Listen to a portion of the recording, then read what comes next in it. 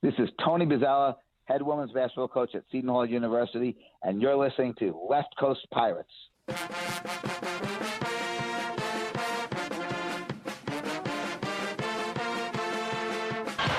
will try to go all the way. Layup in, he does, and the Hall back in the middle of it. Seconds to go in the game. Winchester, 7 seconds. Caver, the hair, fires. Jordan, Ramus, Holloway, all the way.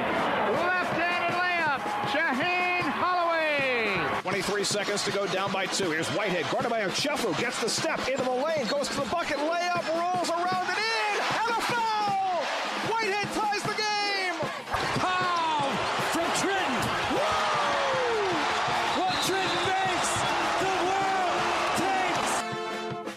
From just west of the Ward Place Gate in San Diego, California, he is Mike Desiri, class of 2001. I am Tom Kaharski, class of 1997, and we are Left Coast Pirates.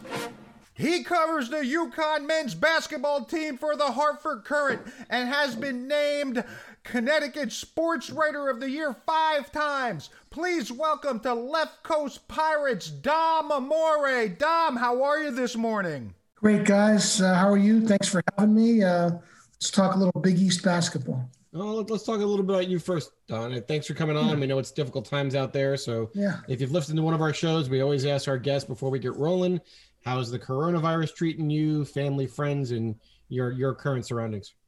Yeah, I've been lucky. My family's been fine. I've been fine, but it's been, obviously 8-9 months of really not being able to do anything or go anywhere. And I've been extremely careful.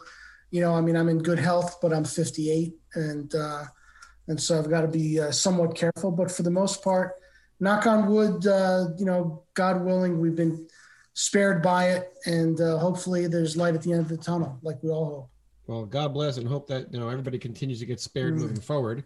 Hopefully UConn will spare the Pirates this upcoming Wednesday because we need a win to get back on track. But UConn's playing some good basketball right now. They're now 12-6 overall in the season. After their win yesterday, they're 9-6 in conference play and 4-2 since Seton Hall beat them back in Stores a little bit over a month ago, it feels. But more specifically, they are now 4-1 since the return of James Bouknight and are 8-2 overall with him compared to a mediocre 4-4 without him. In the game yesterday versus Marquette, he was super efficient, 9-15, 24 points, and it was a convincing 18-point victory. From what you saw yesterday, is he fully recovered from the elbow injury? Is he back? Yeah, I think he was fully recovered before when he came back. I think that was part of the frustration that on the part of a lot of fans was, why was it taking so long? Well, he didn't have the full range of motion, but once he had the full range of motion and he could play effectively with both hands, he came back and he's generally played well. I think the problem has been maybe the supporting cast reacclimating itself to having him back in. That took a little bit of a transition, but I think they've got that ironed out now. And you're seeing RJ Cole, a Jersey guy, really having a great finish to the season and playing very well with Bouknight. And the supporting cast is functioning around him the way it was earlier in the year. So they're a much different team with him on the floor. He demands a double team, and that shows. And they're playing really well right now. And you really got to give them credit. I think as important as anything, guys, is that they went 4-4 without him. That they didn't tank and blow up the season without him, and that gave them the chance when he got back with enough time to make a difference. He is clearly a talented individual with the ability to play at the next level. No questions asked. That was demonstrated by the 40 points he dropped on Creighton earlier this season. How much potential does this team have now that he's back and he's healthy? Are they a second weekend type of tournament team? I think so. I think they have that kind of talent and potential. That's going to depend on where they're seated and who's in the way. But I think they can be a Sweet 16 team. I think they're that good. That's probably the high side, but I think they can be that good. A lot of Big East teams could be. Look, I completely agree. The NCAA tournament is all about good guard play, and it's not just James Bouknight. You already alluded to it. They got other guys that can put the ball into their capable hands. You mentioned RJ Cole, and I think that RJ has found a different gear of late. After the Seton Hall game, Hurley kind of tried to send a message and he benched him, took him out of the starting rotation at least. And then since then, he put him back in the starting rotation, and he's been averaging 17 points, 5 assists, 2 steals, and he's earned that starting role back. What's changed in his game since that benching? Well, I think he's, I think he's assumed more of a comfortable leadership role. I think sometimes when you transfer from somewhere to a new place and you're expected to be a leader because you're an older player, but you're playing with new guys, and he sat a year, and I think he asserted some of that last year. But now you're playing for the first time, and you're not playing well, and it's kind of hard to really assume that leadership role that a point guard needs to assume. And I think that maybe what that benching was a bottoming out for him, and he was able to just kind of let it go and kind of be himself again and be a leader regardless of what he was doing on the court. And then what happened on the court followed. So I think it was a matter of mind right, body right. Well, it was certainly a bold move by Coach Hurley, who is a no-nonsense, in-your-face personality who seems to have a firm command on his team and wants you to get after it. And that's certainly not out of character. If anyone knows anything about the Hurleys and their Jersey City roots, that really comes out here. But he's got his team currently ranked as first in conference play at holding the teams to just under 65 points. How has Danny Hurley changed the culture of this program already in its third year at the helm? Well, I think what he's done is kind of fix it and repair it. Obviously this program had as much of a winning culture as you could have under Jim Calhoun. And he built it and he won with it.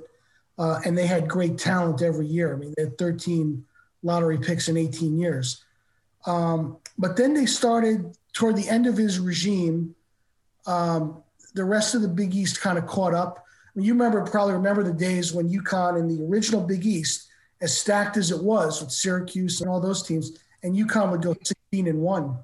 In that league. 17. Don't remind me. Don't remind me. Yeah. Bringing up bad memories here, Dom. I'm telling you. But, the Big, but even the last 2 championships, the Kemba championship, UConn was 9-9 in the Big East. So they had started they were not quite getting that level of talent. You could see the amount of firepower kind of going down. And when Jim left and Kevin took over, I thought Kevin did a great job, even though, there were players he inherited. But I thought he did a great job coaching a team that nobody really thought was that talented to the championship. But then he kind of lost his way, and he was not able to capitalize on that championship with the recruiting, boom the next couple of years. And then obviously they had one great recruiting class that just fell apart by injuries and transfers. And then how quickly it can fall off a cliff. And that's what happened to UConn. And I think when Dan came in, he just kind of fixed that. I think he brought new energy. He brought new determination. He brought a new emphasis on strength training. And he brought a new emphasis on recruiting. I think UConn kind of went back to, he's going to focus on the East Coast recruiting wise, New Jersey, Pennsylvania, DC, New England. I think UConn had kind of was a little too scattered before that. He's really focusing in on not only kids that he can get, but kids that really fit his style, as he calls it, Northeast basketball. So I think in a lot of ways, he's kind of a young Jim Calhoun. He's much the way Jim Calhoun came in to a program in 1986 that nobody thought could possibly win. But he wouldn't take no for an answer. And I think that's really what Danny brings a lot of that. He was going to fix it. He was going to fix it in 3 years. He wasn't going to take no for an answer.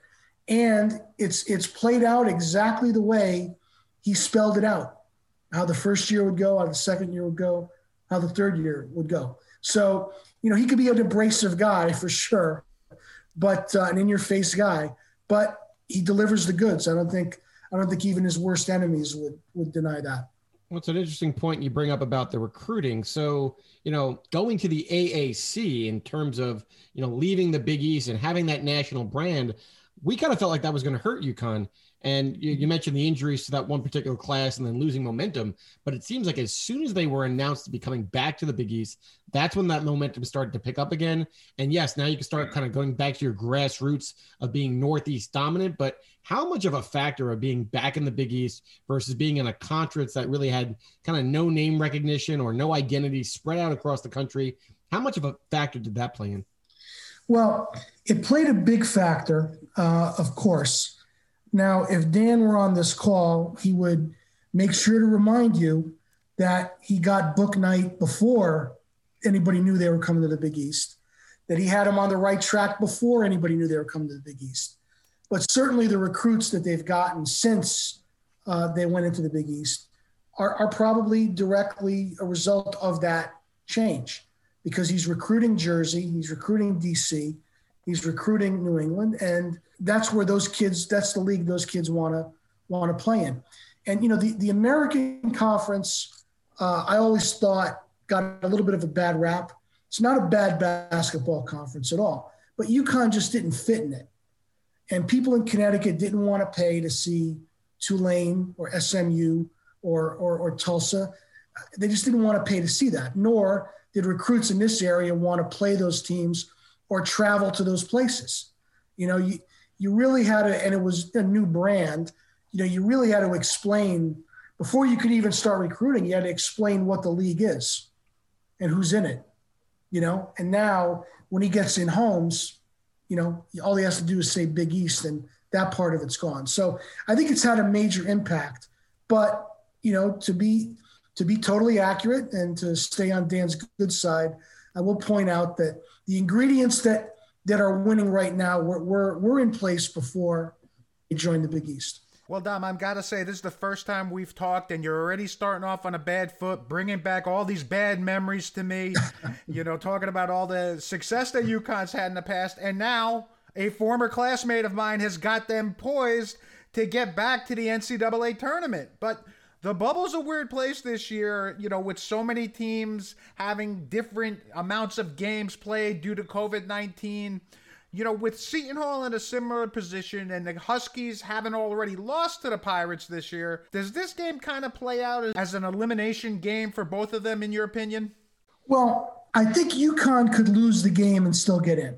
I think if they lose the game and they beat Georgetown and they're 10-7 in the league, my thinking is, well, you play 17 Big East games and win 10. It's tough to keep you out, So I think UConn could lose the game and still get in.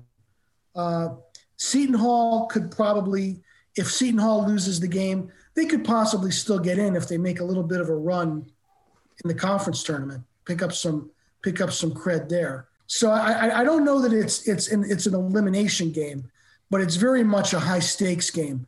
On UConn's side, the other side of the coin is, I think if UConn wins the game, they're almost certainly in. So I think for them, I think that's probably the way I would look at it. I don't think the loser of this game is necessarily out, but the winner of the game is quite possibly in. I'm with you. I think the metrics for UConn is strong enough where I think this kind of almost locks them up. I kind of tend to disagree. I think Seton Hall really does need this game. Their metrics are going, in the wrong directions, worse than 50 in the net now. I mean, when they were in a solid position before that. My bigger question then, to kind of back up Tom, is, you want credibility for these resumes, but neither team has beaten the Villanovas or Creightons at the top end of the conference. Does that possibly either hold them back from getting in, or maybe even from a UConn perspective, hurt their seeding line? That's what I'm hearing, is most people think UConn's in, but where do you put them in the bracket? Yeah, you're probably right about that. It's certainly a demerit for UConn, if you will, that they're 0-3 against Villanova and Creighton. They have, again, those games are close, and Book Night didn't play in two, or Book Night played in two of them, didn't play in one. Certainly the loss at home to St. John's hurts UConn, and they didn't get to play the non-conference games that they had planned, but they do have a quality non-conference win in Cal. So, UConn ideally could have used another quadrant 1 win or 2 to really maybe be a 5 or a 6 seed or something along those lines. But, I do think that their metrics are strong enough that they can get in. Again, certainly if they win this game, which is, I guess Seton Hall still would be quad 1 on the road, or top 75. Yeah, so that's certainly that would give UConn 3 quad 1 wins, and I think would probably do it for them. But yeah, and then that's maybe something UConn can fix in the conference tournament. Maybe they can catch up with Villanova or Creighton there and add a win, and that would change things. All right, well, let's get focused more on the Seton Hall matchup here. So Seton Hall has really been in a funk offensively, struggling to reach 60 points in 3 out of the last 5 outings. And UConn, as we said before, wants to lock you down in an aggressive man-to-man style. But teams have been throwing the Pirates the wrinkle of a zone, forcing an inefficient shooting 3-point team to try to hoist multiple shots from behind the line. Are we going to see a similar strategy in this one from Coach Hurley? Well, it would be out of character because he doesn't like to use the zone. And I don't think he's used it all year, except maybe very sporadically. But he may be looking at exactly what you're looking at and break it out. It wouldn't surprise me. Of course, things being how they are, we don't get to see much of practice. But so it wouldn't surprise me if he did that. But it would be out of character with what he's done so far. He likes to play the pressure and the rim protection game. And, I don't know if he can, if the numbers add up, he'll try to do that again. But, Seton Hall, I guess, has been kind of an enigmatic team for me. During talking to all the Big East coaches during the summer, I really came to believe that Seton Hall was undervalued going into the season. I think they were 5th in the poll. I would have had them 3rd. That going in. I think I put him 3rd because I really thought that supporting cast, what was Miles Powell's supporting cast, was ready to really shine and come into its own. And I think the disruption just before the season, where they ended up going to Louisville on virtually no practice time, and losing a 1-run game there, a one run.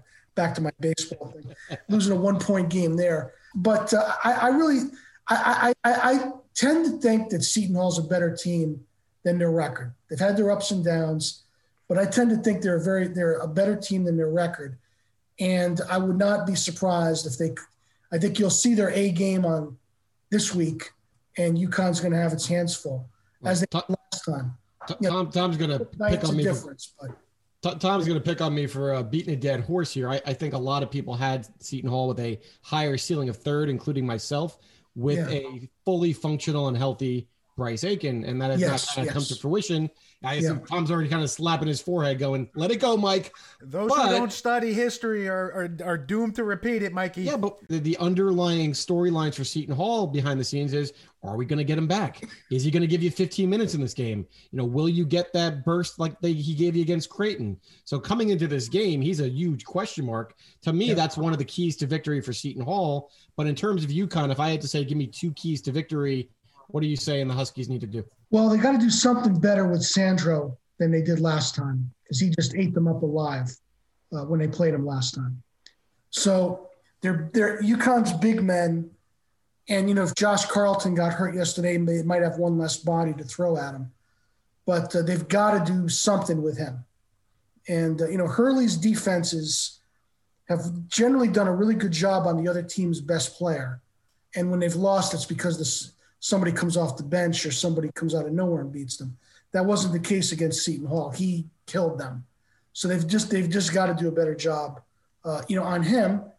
And then they just have to, I just think on the other side, the second key is just the book night factor. They have book night this time. They didn't have them last time.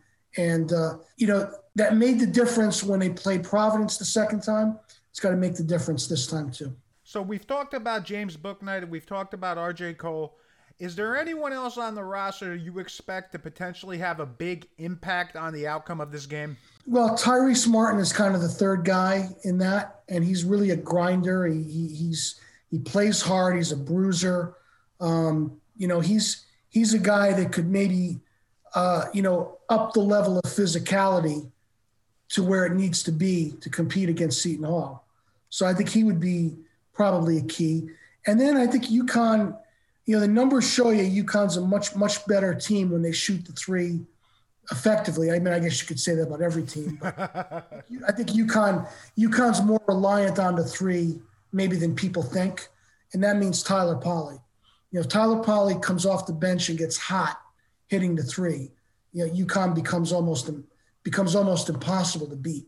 When he's coming off the bench and he's shooting bricks, then they have a lot of empty possessions. See, we talked about recruiting before, and I was afraid that you were going to bring up Adama Sanogo as a potential guy, and that just kind of hurts us. They lost that recruiting battle. We saw him really play a better game against us versus what I'd seen him do early in the season in that first matchup. How's his development coming on, and can he be that big X factor in the middle? Well, I think he's going to be a big player for UConn, but as a freshman, he's been up and down. Early in the season, he kind of looked lost. Then he started playing much, much better. And he really became kind of a factor while Book Night was out. He kind of kept them in games. Lately, he's leveled off a little bit. Which freshmen are going to do? Maybe hit a freshman wall. But he's a guy that has got a lot of talent. Very surprisingly good footwork. Surprisingly good array of shots. Some of those hook shots, you don't usually see that in a freshman big man. So he has the potential to make a big difference in this game. It's just that Seton Hall, has the potential to really neutralize him and maybe get him in foul trouble. That would be the problem there. Okay, Dom, we're going to put you on the spot. We're going to want you to pick a winner. Who wins this game, UConn or Seton Hall? Well, I'm going to go with UConn only because they're hot, and I think they're not going to have – they're going to have a couple of thousand fans in the stands, but I think without the packed house, it becomes so much more of these games become kind of neutral site games. And so only for those two reasons, because UConn's hot and because it's going to be a more or less fanless game, I would give UConn the edge and think they're going to win. They're a little hungrier too. They're very hungry right now. Well, I'm just glad the buses are going to stay up at stores. We don't need any of those arrogant UConn fans coming down the turnpike, filling up the rock. But, Dom, thank you so much for joining us today. It's been a pleasure to talk to you. Stay healthy, and good luck the rest of the way. You got it, guys. Thanks for having me, and be safe, stay well, and I guess we'll talk again next year, right? Okay, Mike, that was Dom Amore with the Hartford Courant talking to us about the UConn Huskies. However, that's not the only big game we got this week, Mike. We also end the Big East season against the St. John Red Storm. They are 14-10 this season, 8-9 in the Big East, and they're 8-8 since the first time they saw Seton Hall. This has really been a season of streaks for the Johnnies. They started off their Big East conference play with 2-6, but then they went 5-0 right in the middle, right in the heart of it, including wins against Nova and UConn. But the last 4 games, they've basically been playing as poorly as the Pirates have. They're 1-3, which include losses to Butler and DePaul. But that's to be expected. They're a young team, right? If you look at the best players on their roster, you got Julian Champagny. He's still only a sophomore. I mean, definitely first team all Big East caliber player, averaging 20 points a game, 7.2 boards.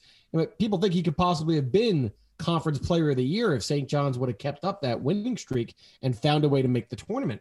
And then you got Posh Alexander, who's kind of just, lighting things up and turning heads, 11 points a game, 3.5 rebounds, 4.5 assists. And I think he's like ripping a couple steals per game, leading the Big East. So the future is very bright for this St. John's team, but they're playing many guys that are underclassmen in their major rotational minutes. So you're going to have that happen. You're sitting there scratching your head when they lose to Butler and DePaul. I mean, we're freaking out over the Georgetown and Butler losses. They got to be doing the same, but we're doing it with an upperclassman and kind of saying, hey, you got to be able to fight your way through those kind of games. where, you follow Zach Braziller and he's like, look, you're just going to get that. That's what happens with a team that's young. You mentioned Posh and Champagny, but they're also getting a lot of contributions from a lot of places. I mean, Isaiah Moore, Vince Cole, Greg Williams, and Rasheem Dunn all are averaging about 9 points a game. That's a whole lot of productivity coming from a whole lot of players. Well, they've had different injuries too. So other guys have had chances to step up and fill those roles. So maybe that 9 points a game for each one of them is a little bit skewed because when they're all on the court at the same time, there's not that kind of, ball sharing in terms of who's going to get their shots. But yes, they've shown you that multiple guys can step up. So if there are two guys come to play in Alexander and Champagny and you get anybody else, one of the, or two of those guys to play a supporting role on a given night, hey, they're going to be a tough team to beat. They can score in the 80s and 90s, and we've seen that happen in some of these teams they've beaten, when they put up, a 90 spot on Villanova? Yeah, who puts up a 90 spot on Villanova? Well, they're going to come off an 8-day layoff before they're going to return to action this week. It's going to be a big week for the Johnnies program. They can still finish over 500 in the Big East for the first time in 6 years by beating both Providence, who they play earlier in the week, and then Seton Hall next Saturday. That's big time program building there by Mike Anderson. Well, I mean, look, I would think that this is going to be a big game for both teams. It's kind of lost a little bit of the luster. I mean, Seton Hall has to win this game against UConn for the St. John's game to carry as much weight, in my opinion. And then, unfortunately, the two losses for St. John's has kind of derailed them in their hopes of kind of being on the bubble. And I think what will happen is the narrative will now shift towards, the fish that got away for Seton Hall. You're going to see more of a focus around Posh Alexander and the type of year he's having. And, hey, we're going to see this guy for another 3 years beyond this, if not more, because this year doesn't count against eligibility. The guy is going to be Big East Freshman of the Year. I don't think it's debatable. You could say Dawson Garcia from Marquette, but, I mean, I'm going to lean here and say Posh has been turning heads more consistently than Garcia has. Well, and the Johnnies have had a better season than Marquette has at this point, whether it's slight or altogether. So, yeah, and, point guard play, I mean, he's got the ball in his hands all the time. So that's going to make an impression on the voters going forward. But, Mike, he's defending like a banshee as well. There's a good shot of him becoming Defensive Player of the Year this year. And let me just say, the last player to win both of those awards in the same season? The answer, Allen Iverson back in 95. This kind of stuff just doesn't happen. What are you trying to do? You trying to set off rivals here? We're gonna put that. Hey, folks, we're talking about the fish that got away, and Tom's comparing it to Allen Iverson. Well, you know what? I don't know how much it was the fish that got away. I mean, wasn't it a concerted effort that the Seton Hall staff decided they were going to go away from Posh Alexander at that point? It's hard, right? There's a lot of, changing opinions as to how everything went down. Was it his injury? Could there have been academics? Is there a question about what kind of playing time that Alexander was going to get where, he was going to have more of an immediate impact in court time at St. John's? Those are the kind of rumors and stories. You always don't get the true story. But Seton Hall decided to go in the direction of Jahari Long, who at the time was considered to be more of a pass first, natural point guard, big 6'5" for the position he plays, a lot of upside. And just so far, it has not worked out in terms of Jahari's development. And Posh has been center stage. And it kind of just rubs a little salt in the wound when you make the choice of one player versus the other, or however it panned out, and that player is tearing it up for one of your arch rivals across the court. See, I'm going to give a little more credit to the staff at Seton Hall than you are, man. You're playing checkers. I think they're playing chess. I don't think it was a Jahari versus Posh argument. I think they were putting all their chips in the middle and saying, you know what, next year we can get Conway in, and that's going to be our point guard of the future. And this year, we're going to be able to get by with the Aiken, Shavar, Long mixture. Obviously it hasn't worked out with Aiken getting hurt. I'm thinking that was the play. Oh man, this just sounds like an off-season type conversation. Conway has not been recruited. He's been being recruited, but he hasn't committed yet. So you're telling me we're all about getting a bird in the hand versus two in the bush lately, and you're telling me that they would not recruit Posh because maybe they could get Conway. So therefore, you're basically saying they took a lesser player in Long. I don't think that's fair. No. What I'm saying is that they figured out that They're having Aiken come in. They're gonna take Long as a potential backup, and Conway was the real play. I think Conway was the safer choice at that point, in their opinion. That's what I'm saying. I think you get as much talent on your roster as you can, and you let the coach figure it out. I don't disagree, but I'm trying to stay a little bit positive here, Mike. So we heard Dom Amore pick UConn. We haven't talked St. John's, Mike. How do you see this week breaking out? I hate to agree with our guests when they're picking against Seton Hall, but Dom made a lot of good points. UConn's the hot team. You could say that they might even have the better player right now. That's no knock at Sandro, but Book Knight is playing at a high level. Sandro is kind of struggling as teams have been throwing multiple defensive looks. They're triple teaming him in the last game, at Butler. Other guys are going to have to step up on the Seton Hall roster. I still believe Bryce Aiken's going to be a big factor, and we don't know if he's going to even see the court, where the guys on UConn are starting to find their flow, their roles. They're playing as a better team right now. And how do you not go with the hot hand, as Dom said, when it's truly more of a neutral court type environment? Maybe I'm wrong. Maybe this senior day crowd of 1,800 fans have a lot of pent up emotions, and they're going to make it feel like 10,000.